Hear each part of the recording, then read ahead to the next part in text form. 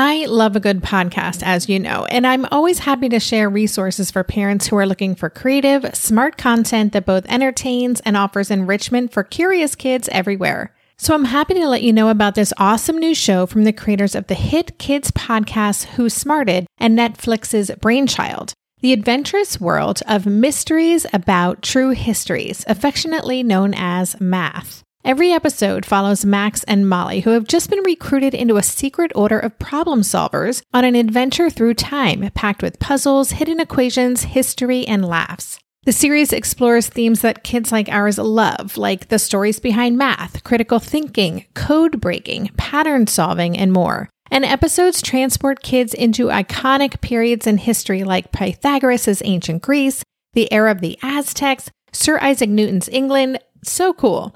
New episodes drop every Thursday and are about 15 minutes long, a perfect length for those car rides, for meal times, for break times, and bedtimes.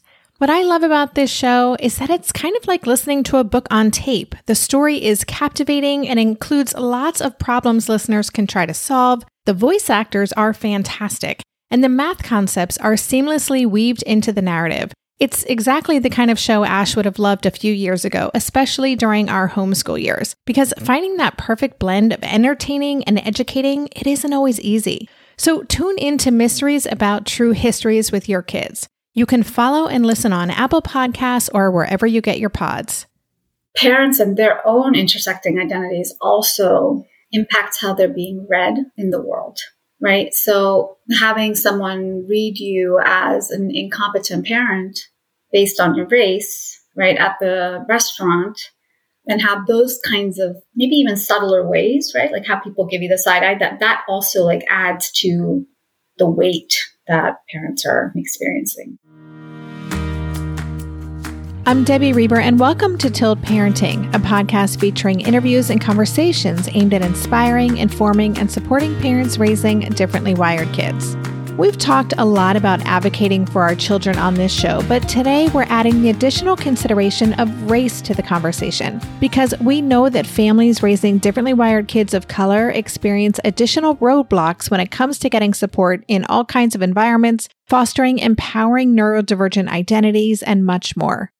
My guests for this conversation are Jaya Ramesh and Priya Saral, authors of the brand new book, Parenting at the Intersections, Raising Neurodivergent Children of Color.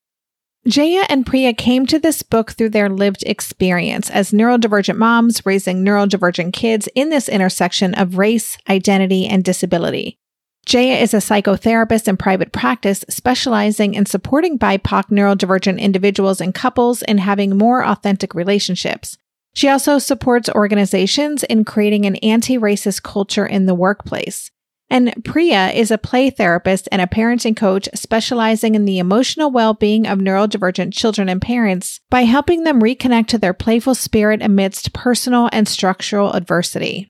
Parenting at the Intersections is a wonderful book, and I did my best to explore some of the concepts they thoughtfully write about, including how parenting at the intersections involves navigating multiple marginalized identities and systems of oppression, why identity development is a complex process for children at the intersections, how parents can create conditions for their kids to be seen and respected, and the ways in which advocating for kids in the education system requires awareness of rights, documentation, and support from organizations and advocates. This is a rich conversation with a lot of food for thought. Whether you are parenting at the intersections yourself or you want to better show up as an ally for multiply marginalized members of the neurodivergent community, I hope you enjoy this conversation.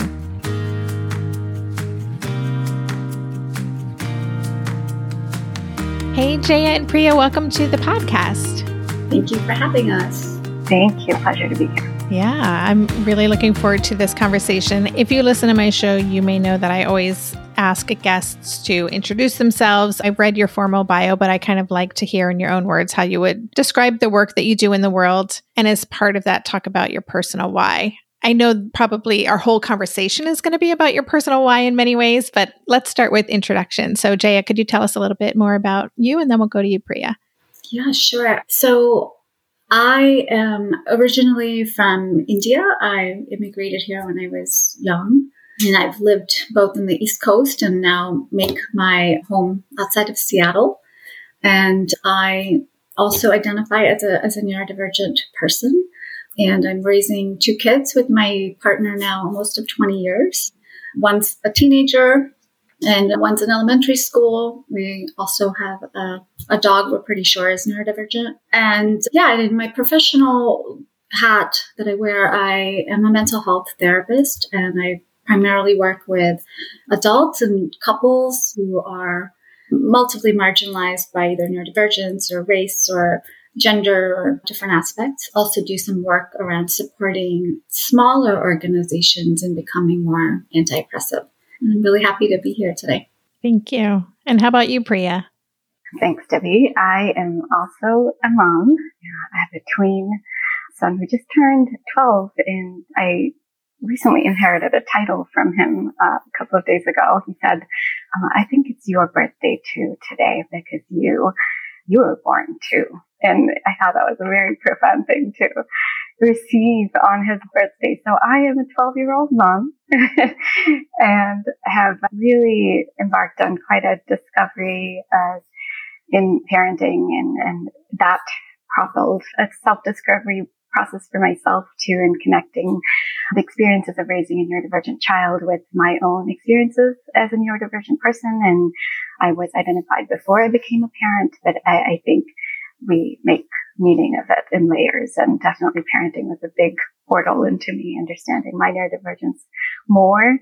I also have a neurodivergent dog too, and Coco and Bagels are best friends, and they have their ND radars pinging, I know.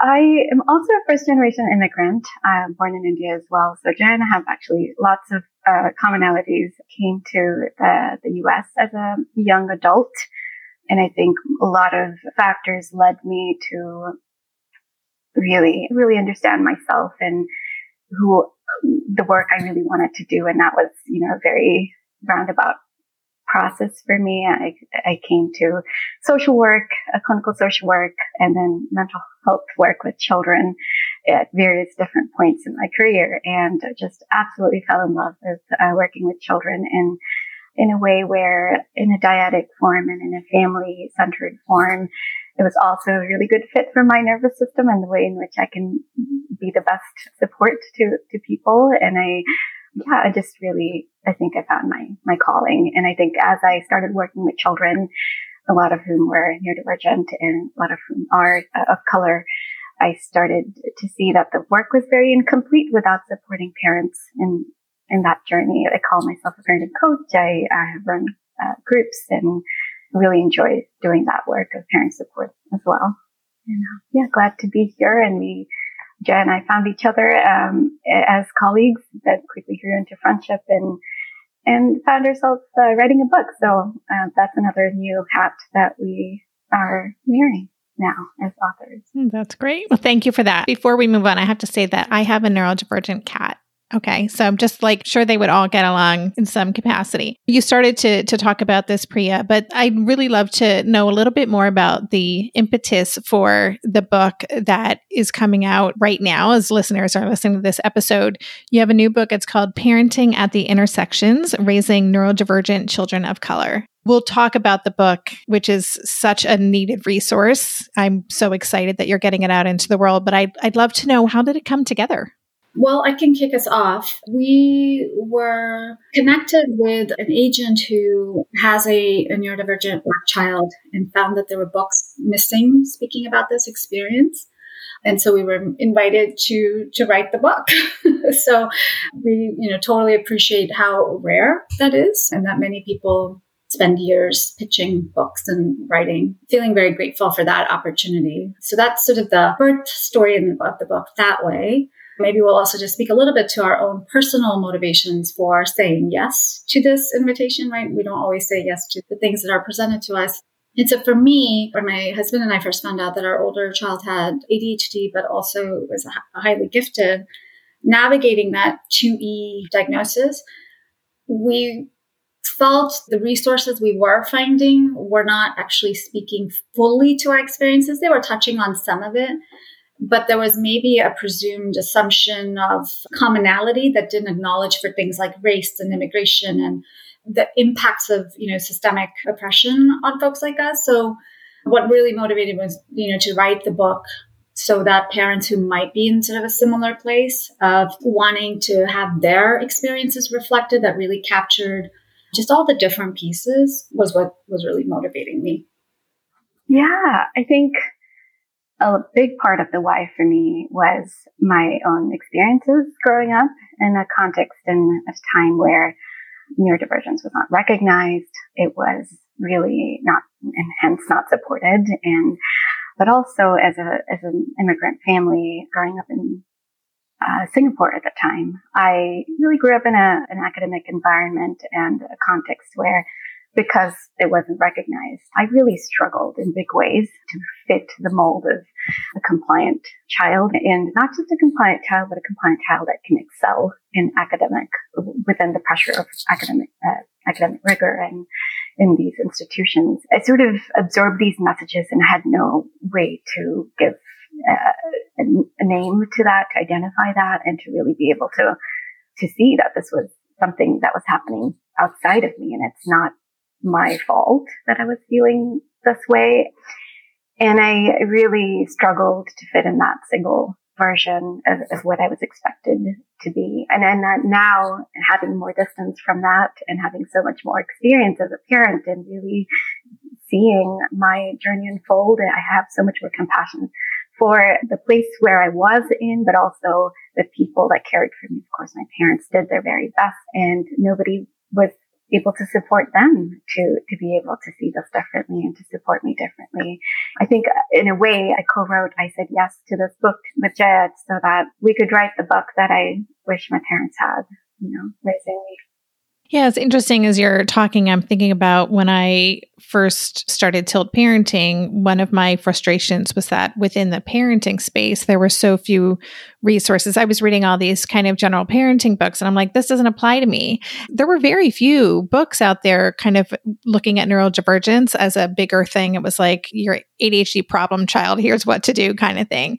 And now here we're at the place where now there's a lot more books on neurodivergence, and those books aren't speaking to the experience of parents raising kids of color. So it's slow progress. I've been talking to parents for years and years and wanting what this book has to offer. So that's why I'm so grateful and excited that an agent came to you and saw the need and asked you, and that you said yes.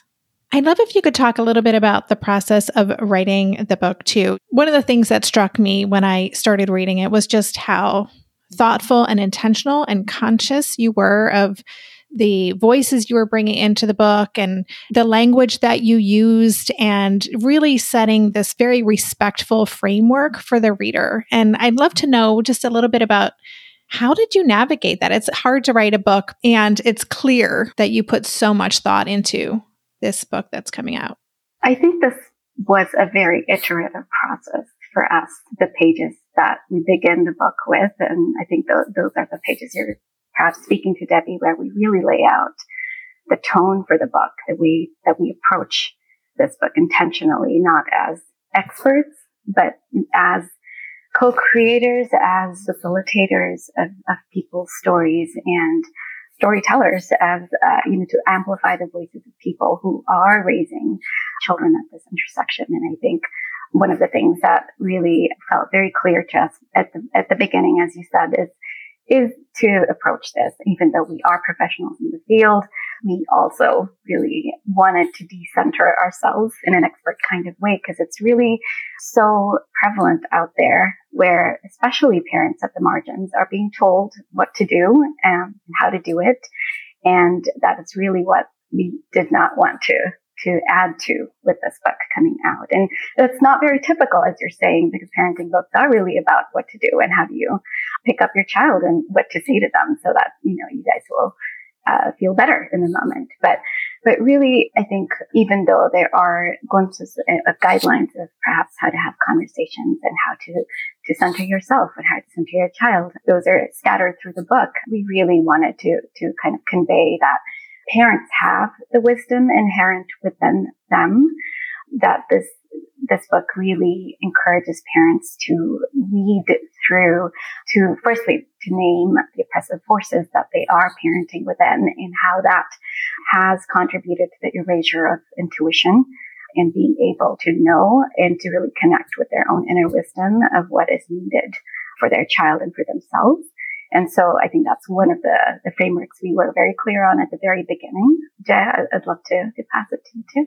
Yeah, I love this question about also process. So thank you for surfacing that, because it's, we so often, I think, just look at the final outcome and then here's the book, but there's a whole 2 years of our lives that we really dedicated to this. And I think things that really stick out for me is that we intentionally, between us, committed to create a listening environment where we took time to actually process our feelings before we even delved into the work.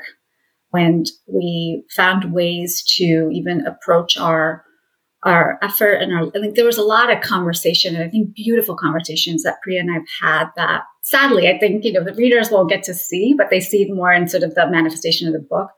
But negotiating things like how we hold time and how we hold labor, and really making room for both of our humanity to be present and to do the work in the ways that we're actually talking about too, in terms of parenting, of what can feel more liberatory, right? And giving that space for us to also notice, I think, the ways that supremacy culture or colonialism or capitalism really also kind of have the grips on us, right? And that when you're working within the context of a publishing system, there are these deadlines and things like that, right? And so, so I think part of that, for us, that process of actually talking and living into the very thing we're talking about felt super rich and continues to feel really rich. Yeah. So that's, I think, the only other piece I want to add to that. May I also add that I think as two neurodivergent people, writing a book together and working on a project so intimately over 2 years, I'm so proud that we did this together. It has been the hardest professional undertaking I've done in my life and the most rewarding. I'm tearing up thinking about this because I think it's been that part of our work together. I don't think it comes through in the book because that's not really what we're centering in the book. But I think being on a podcast and where parents and hopefully other folks get to listen to this is that I think it really was very affirming for me, and I think for you too, Jaya, but to really know that neurodivergent people can create meaningful things and they don't have to do it alone. And I think that was one of my roadblocks for a very long time, that I felt very alone in my head and my processes, that I would have so many ideas in my head that never got materialized because I felt so alone. And I genuinely feel like we've evolved so much over the last 2 years. And so even when I think about the book, we had version 1 and 1.1 and 1.2.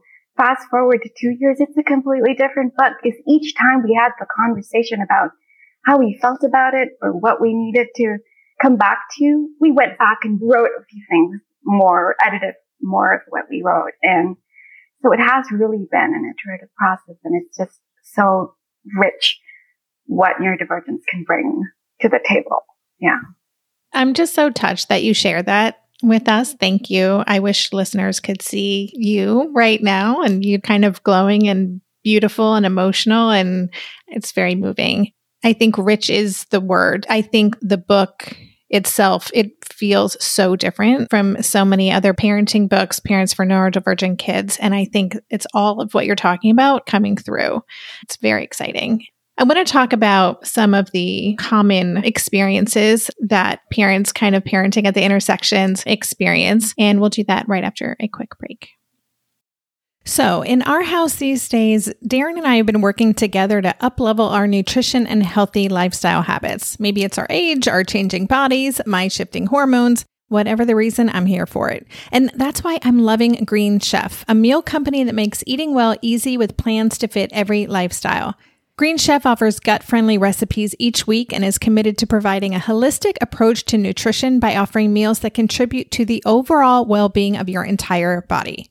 Darren and I are particularly big fans of their nutrient-dense, science-backed gut and brain health recipes, developed in partnership with registered dietitians that improve digestion, reduce bloat, and also boost energy and immunity. This week's favorites? Turkey, black bean, and sweet potato chili, and the Baja chicken bowls with mango salsa. I mean, don't those sound delicious? But if that's not your thing, you can choose from a variety of customized meals to suit your lifestyles with preferences like keto, vegan, vegetarian, fast and fit, Mediterranean, gluten-free, and protein-packed. Whatever you choose, you'll get farm-fresh ingredients, organic whole fruits and veggies, and premium proteins, along with chef-crafted, nutritionist-approved recipes delivered straight to your door. Go to greenchef.com/60tilt and use code 60tilt to get 60% off plus 20% off your next 2 months. That's 60% off plus 20% off your next 2 months when you use the code 60tilt at greenchef.com/60tilt. Green Chef, the #1 meal kit for eating well. This year, I've been working on becoming more attuned to my body, and so I'm starting to really recognize how periodic spikes in anxiety or disruptions to my routines can seriously throw my whole system off. And as I've been traveling a ton this past month, which is both disruptive and somewhat stressful, I'm especially glad that I have the extra support of Synbiotic Plus, a 3-in-1 supplement from Ritual with clinically studied prebiotics, probiotics, and a postbiotic to support a balanced gut microbiome. Synbiotic Plus provides fuel to the cells that make up the gut lining to support a healthy gut barrier. And it comes in this very cool minty delayed release capsule, which was specifically designed to help survive the harsh conditions of the upper GI tract for delivery to the colon. The bonus is that the capsules don't need to be refrigerated, so I can easily bring them with me in my carry-on. On a personal level, I love that Ritual is committed to sustainability. They're a female-founded B Corp, meaning they are holding themselves accountable long-term to not only think about their company's financial health, but also the health of people and our planet. There's no more shame in your gut game. Synbiotic Plus and Ritual are here to celebrate, not hide your insides. Get 25% off your first month for a limited time at ritual.com/tilt. Start Ritual or add Synbiotic Plus to your subscription today. That's ritual.com/tilt for 25% off. I would love if you could share with listeners what some of the common experiences parenting within these systems of oppression. What are some of the things that parents at the margins may regularly experience that parents who aren't living that experience may not be aware of? And I think to answer that question, Debbie, it's a good question. I want to just kind of pull back a little bit to maybe make the connection of what engenders those feelings or experiences that parents might have. And one of the things, and as Priya alluded to, is that we situate and place parenting within larger systems of oppression, right? So one of the things we do is we take the really sort of big and sometimes, overwhelming concepts like settler colonialism or white supremacy, right? And break it down for our readers so that we can actually see the through line of how they might show up in our day-to-day and how we've all sort of taken that in. And that when we are raising multiply marginalized children around neurodivergence and race and gender and all of those different pieces, right? I mean, here in this book, we're really focusing on neurodivergence and race, but that can be expanded out. That our children's quote unquote non-compliance to the norm or the standard that is defined through these systems, right, presents us as parents as an opportunity to begin to unpack, investigate these messages that we've taken in. We interviewed over 30 families, and people were sort of all along the spectrum of experiences and feelings, right? So there were parents who expressed a lot of grief, right? Expressed a lot of sadness, especially coming, if they were coming from immigrant cultures where you're already sort of striving to belong, that your child's difference could, pose a threat to that belonging. We interviewed parents who were fully embracing and just okay, this is, and they were feeling the joy around raising their kids with neurodivergence. So we could sort of go, people were sort of all over in terms of that. One thing that, regardless, that we consistently heard from parents was the loneliness right? Not being fully understood as a parent of the struggles of trying to not only be there for your child, make your marriage work, navigate the educational system, navigate the medical system. And then if you're a Black parent, like really also worrying about the implications of the juvenile justice, the carceral system, right? And also defending and explaining your child to even just your family who you would hope would get it. So there's a lot of advocacy and a lot of loneliness. And so part of our hope and wish in this book is that parents who do pick this up will see themselves reflected and know that there is this larger community out there who just, we get it. We get it. Did you have anything to add to that, Priya? I think the experiences that parents feel are not just located or linked to one location, right? It's all around and it's at the grocery store, it's at school, it's at, if there's police involvement, there's a criminal justice system right there. And it's exhausting. And sometimes the question of advocacy it just feels momentous and too much. And so we also do want to say to parents, and we say this in the book, that where you are is okay. How you choose is okay. If you're not able to step up to advocate for your child, we understand and you're okay. There are so many constraints and factors that weigh parents down and the context that Jess was situated parenting in, it impacts parents on an everyday basis. And it really does impact the way they show up for themselves, the way they show up for their kids. And some days they'll have more energy to rise above those pressures. And some days they may not have that energy. And we just want parents to know that there are people alongside with them at every part of that spectrum. The other piece, as you're saying, that's coming to me is that parents and their own intersecting identities also impacts how they're being read in the world, right? So having someone read you as an incompetent parent based on your race, right, at the restaurant, and have those kinds of maybe even subtler ways, right? Like how people give you the side eye, that also like adds to the weight that parents are experiencing. I mean, you described that so well, and you can just feel that sense of loneliness and the pervasiveness of that experience of being in so many spaces, being misunderstood, being judged, being dismissed, being marginalized. And so in terms of the parents who are reading your book who are really strongly identifying with that experience, is it about being seen? Is it about that sense of we see you, we know what this is like? Tell me a little bit about how you hope that readers who are identifying with this experience will use your book and will feel as a result of reading it. You're right. It's not prescriptive, right? Like 1, 2, 3, and you're fixed. So maybe because we're both in the mental health field therapists, we do believe that reflection and validation is very key for any kind of change to happen. And the awareness of making those connections of, oh, this isn't actually mine. This is something that is systemic that I'm holding. In every chapter throughout the book, we offer both somatic practices as well as questions for self-inquiry. Because what largely colonialism has done is disconnected us from our ancestry, our intuition, land, all of those things, right?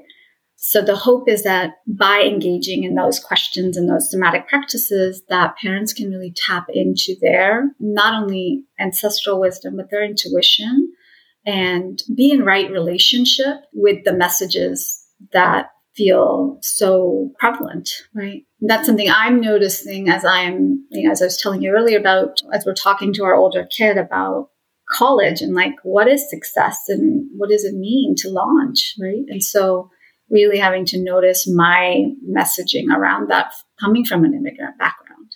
I think I'll add that so many parents we interviewed have made different decisions about similar places in their life and in their parenting. And we do want parents to know that there's no one right way to do things. There are multiple right ways. And I think that is a way to disrupt the binary that oppression puts us in and systems above us put us in.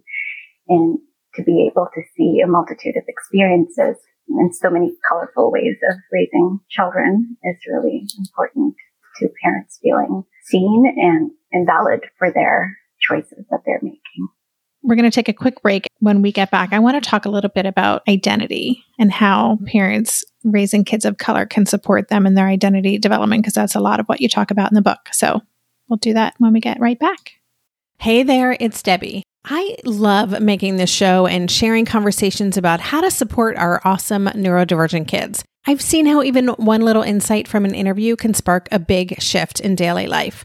But I know that raising complex kids can be messy and lonely. And just when we think we figured it out, something comes up that boots us right back to feeling overwhelmed and stuck. That's why I've poured everything into creating a way for parents like us navigating complex parenting journeys to join together and chart a path that feels positive, hopeful, and doable. It's the brand new Differently Wired Club experience. In the club, you'll get personal support from me and other seasoned parent coaches, 6 live calls every month where you can connect and get your personal questions answered, the opportunity to learn directly from authors and experts like I have on this show, monthly themes for getting specific and tactical, an exclusive private podcast feed, and the best, most generous community of parents. Seriously, these folks show up for themselves and each other, and that right there is really everything, because it's a daily reminder that we're not alone. Our kids aren't broken, and we have totally got this. The recently rebooted Differently Wired Club is on a brand new platform with its very own iOS and Android app. It is such a great space. However you learn, whatever your style, no matter the ages, genders, and neurodivergent profile of your children, the Differently Wired Club can help you cultivate the positive shifts you're hoping for. Join us today by going to tiltparenting.com/club. That's tiltparenting.com/club. I hope to see you on the inside. Hello, you sentient ball of stardust. My name is Casey Davis. I'm a therapist, and I'm an author of the book, How to Keep House While Drowning, where I talk about ways to make it a little bit easier to take care of yourself when you're overwhelmed, stressed, have mental health issues, physical health issues, or maybe you're just in a hard season of life. Maybe you're looking for a place that you can come and listen to some practical advice. This is a podcast for all of the self-help rejects. We're going to talk about skills for survival and self-kindness. And I'm going to leave the pop psychology at the door. I promise not to tell you to meditate or to journal. We're just going to give you some really insightful conversations with hopefully some practical advice. So I don't believe you need to pick yourself up by the bootstraps. I don't want you to just try harder, and I don't believe that laziness exists. So join me over on Struggle Care, where we can find compassionate solutions that help us function a little bit better.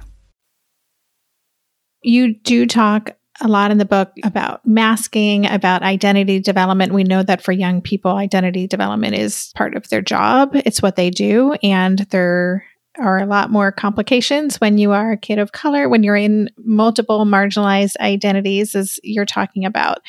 So how can parents create the conditions for their kids to really give a voice to who they are as they're navigating this in very complex times with very complex realities of being a child who's living in those intersections?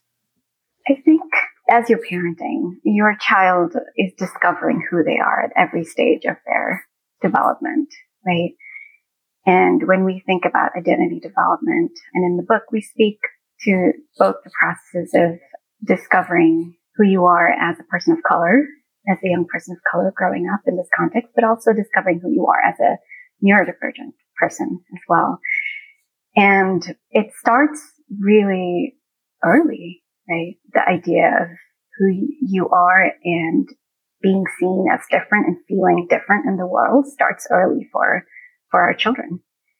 And one of the things that we mention in the book, which I think really hit me as we wrote this, is that our children do not have the privilege of discovering themselves and how they want to identify themselves, because the world often identifies them for them. Labels are placed on our children so young, just based on their behavior, just based on the color of their skin. And there's no luxury of time in one way for parents to say, hey, I want to take my sweet time to talk about this, because they're already learning that if you're the kid that is making the noise and being disruptive and in school, you are more likely as a Black child to be pulled out than a white kid who's being disruptive. And so they know, they have a felt experience and a felt sense of what it's like to be marginalized already, right? I think we also want to meet parents where they are and in their development of understanding and supporting their children's development. Because for many of us as parents, and I can also speak for myself, that we didn't have these conversations at the dinner table growing up, right? My parents never talked to me about being brown. And I also grew up with class privilege and caste privilege. And we had the privilege of not being othered in many ways as well. But I think having grown up in these contexts where I didn't have these conversations happen with me, it has been a very new experience for me as a parent to start to have them with my child. And so that's been a growth and a process for me as well. So I think we speak to both of that. I really appreciate what you're saying about there's two developmental processes happening at the same time. One is the child's and one is the parent's, right? And so if identity development ultimately is, if we're supporting that as parents for our children, I think of it as, how do I get my kid to accept and love who they are? That's, to me, the whole process of identity development is landing in your body and knowing you're okay. And that my role as a parent, and we heard so many parents speak to this, is that the world, will keep holding up a broken mirror to you. I'm going to hold up a different one. I'm going to surround you with literature and movies and art and music and people who reflect that and affirm it. And as Priya was saying, it's like from a very early age, they're already targeted. They're marked, right? And they're scrutinized, various levels. So my kids maybe not as scrutinized as maybe their Black peers, right? But they're scrutinized. And then if as a parent, right, developmentally, neurodivergence is like, I'm seeing that as something that's not okay, then how that clashes with how I affirm my child's identity development is going to be sticky. And we're not here to judge or say one way is the right way. I think that's really a gift that we want to keep offering is where you are is okay. You're on a journey, and it's not where anyone is more evolved or the other, but there's a journey that everyone's walking, and we can't really skip the steps. And so just to sort of wrap that up is we see parents raising multiply marginalized children as map makers because the models we're given don't apply to our kids. It actually, I think, provokes more anxiety to use those models, right? I would love to, before we wrap up, just talk about education for a minute. Could be its own podcast, and maybe we'll have to do another conversation just about that. But we know the statistics, and as you mentioned, kids of color are much more likely to be disinvited from schools, to be punished, to be seen as behavioral challenges. That might be the default, as opposed to looking for some sort of neurodivergence. I've heard from so many parents who feel just exhausted and wanting to know, how do I advocate for my child in a school system, knowing that they're being targeted? I don't have answers for that. I'm the white parent of a white child, and I know how exhausted I am and have been advocating in the school system. So with those additional considerations, what advice do you have for parents in making sure that their kids are seen and respected in a traditional educational model? And is it possible? Great question. Yeah. So my kids go to public school, and a lot of the parents we interviewed for this book also have kids in public schools. So I just want to first start by saying the types of advocacy, the amount of advocacy you do is a lot. And it almost feels like nonstop, and you have to be vigilant as a parent to what may be getting missed. And so I just want to really kind of affirm that piece of it. I'm not sure if it's advice, but one of the folks that we interviewed for the book who runs an organization, I think it's in West Virginia or Virginia, I'm not remembering exactly, and I'm happy to follow up and find the name out. She helped us really sort of develop, things that parents need to be attuned to in this process around 504 IEPs, right? Rights that parents have, the importance of documenting everything that was said, and having people in the room with you who are literally like your advocates and are going to be there to go not only witness what's happening, but also go to bat, right? And I want to tie that back to something that I think Priya was also, saying about, the example of her kid. which is we have to work within the systems we're in, yes. And when our children have behaviors that are being coded as disruptive or non-engaging or avoidant or, there's all these labels, that it's very easy for us as parents to just feel like, well, why can't you just be easy? Why aren't you just doing the thing that's being asked of you? And if we can feel supported and resourced enough, then maybe hear those behaviors as actually communicating something very, very profound, not only about their needs, but about the system itself, right? And so I'm just holding that tension of, yes, there are things you want to do so that your child can access the learning that they need to in the system. And like, it's not your kid and it's not you, right? It's like a really big, almost Herculean task to take on such a deeply entrenched colonial system that was not meant for learners that are differently wired, right? But really the project of education is to continue to produce the ideal citizen who can go out and become better producers and consumers. So I'm just holding that tension. How about you, Pri? What do you think? Yeah, I think you answered that beautifully. And I just want to reiterate that Cheryl Poe, who is the person that helped us think a little bit more about sort of this is one section where we do offer some concrete tips for parents, and it's in the appendix of our book. And one of the things that she has many things to offer. And if listeners have a chance to check out Cheryl Poe and her organization is Advocating for Kids, that's a great resource. I'm happy to offer that to you to put on the show notes as well.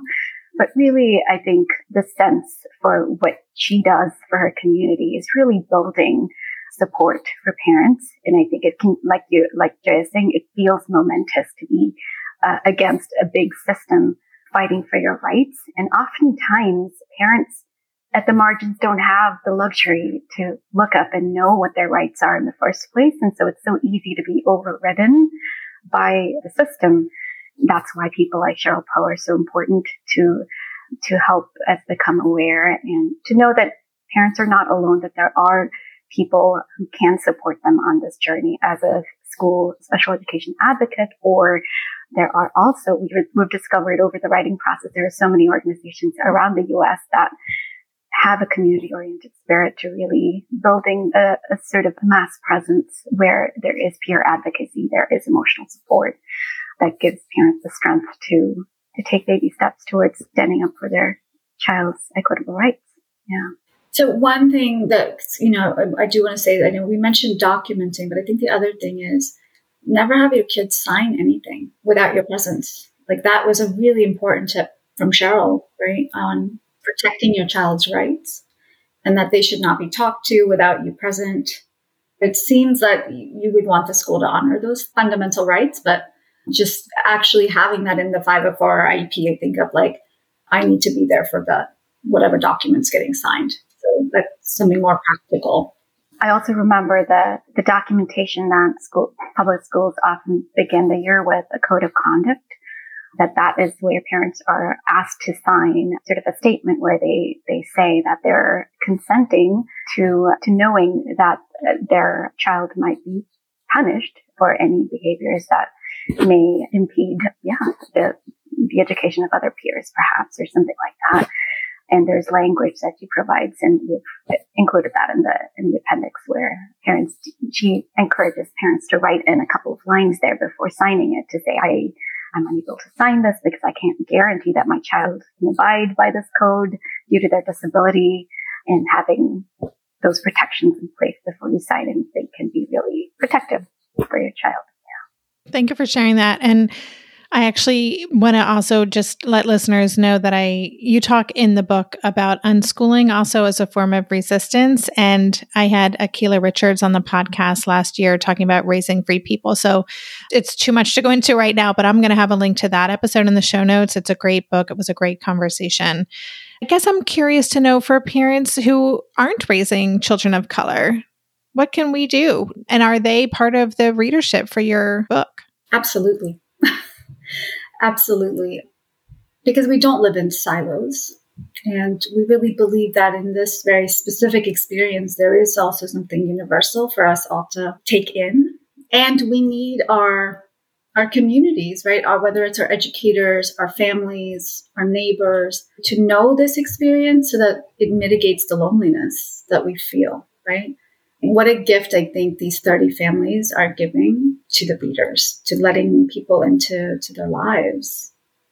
Yeah. So thanks for asking that. Absolutely. Yeah, I mean, it is such a readable book, and I really loved the profiles and the stories and the anecdotes of the families that you shared. And yes, we all have to be doing this work together. There are no silos. Priya, you wanted to add something.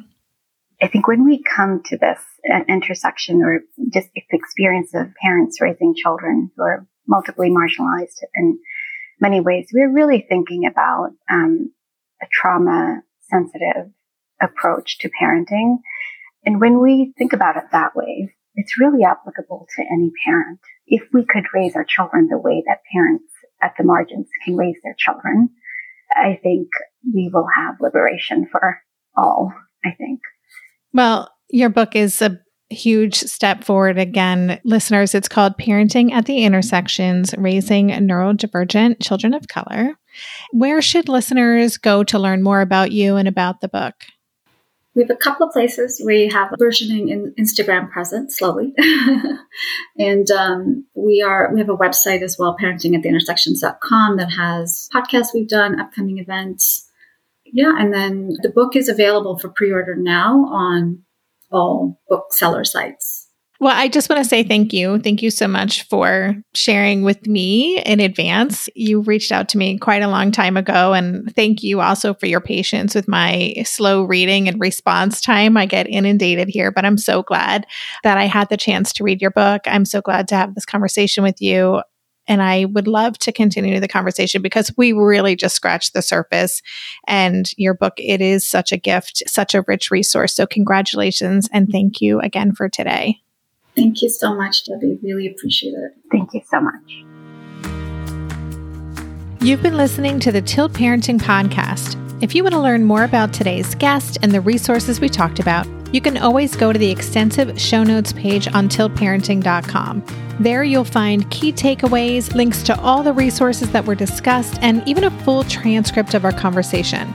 Just go to tiltparenting.com/podcast and select this episode. The Tilt Parenting Podcast is hosted by me, Debbie Reber, author of the book Differently Wired and the founder of Tilt Parenting, and it was edited by my wonderful producer, Andrea Curtis Amasquita. If you want to support this show, please consider joining my Patreon campaign and making a small monthly contribution. Just go to patreon.com/tiltparenting to learn more. If you want to follow Tilt on social media, go to @tiltparenting on Instagram and Facebook. Lastly, please take a minute to leave a 5-star rating or review on Apple Podcasts or wherever you listen to podcasts. That helps the show stay visible so others can easily find it. Thanks so much. And that's all for this week. Stay safe, stay well, and take good care. And for more information about any of the parenting resources Tilt offers, visit tiltparenting.com.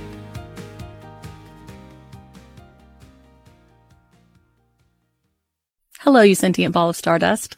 My name is Casey Davis. I'm a therapist, and I'm an author of the book How to Keep House While Drowning, where I talk about ways to make it a little bit easier to take care of yourself when you're overwhelmed, stressed, have mental health issues, physical health issues, or maybe you're just in a hard season of life. Maybe you're looking for a place that you can come and listen to some practical advice. This is a podcast for all of the self-help rejects. We're going to talk about skills for survival and self-kindness. And I'm going to leave the pop psychology at the door. I promise not to tell you to meditate or to journal. We're just going to give you some really insightful conversations with hopefully some practical advice. So I don't believe you need to pick yourself up by the bootstraps. I don't want you to just try harder, and I don't believe that laziness exists. So join me over on Struggle Care, where we can find compassionate solutions that help us function a little bit better.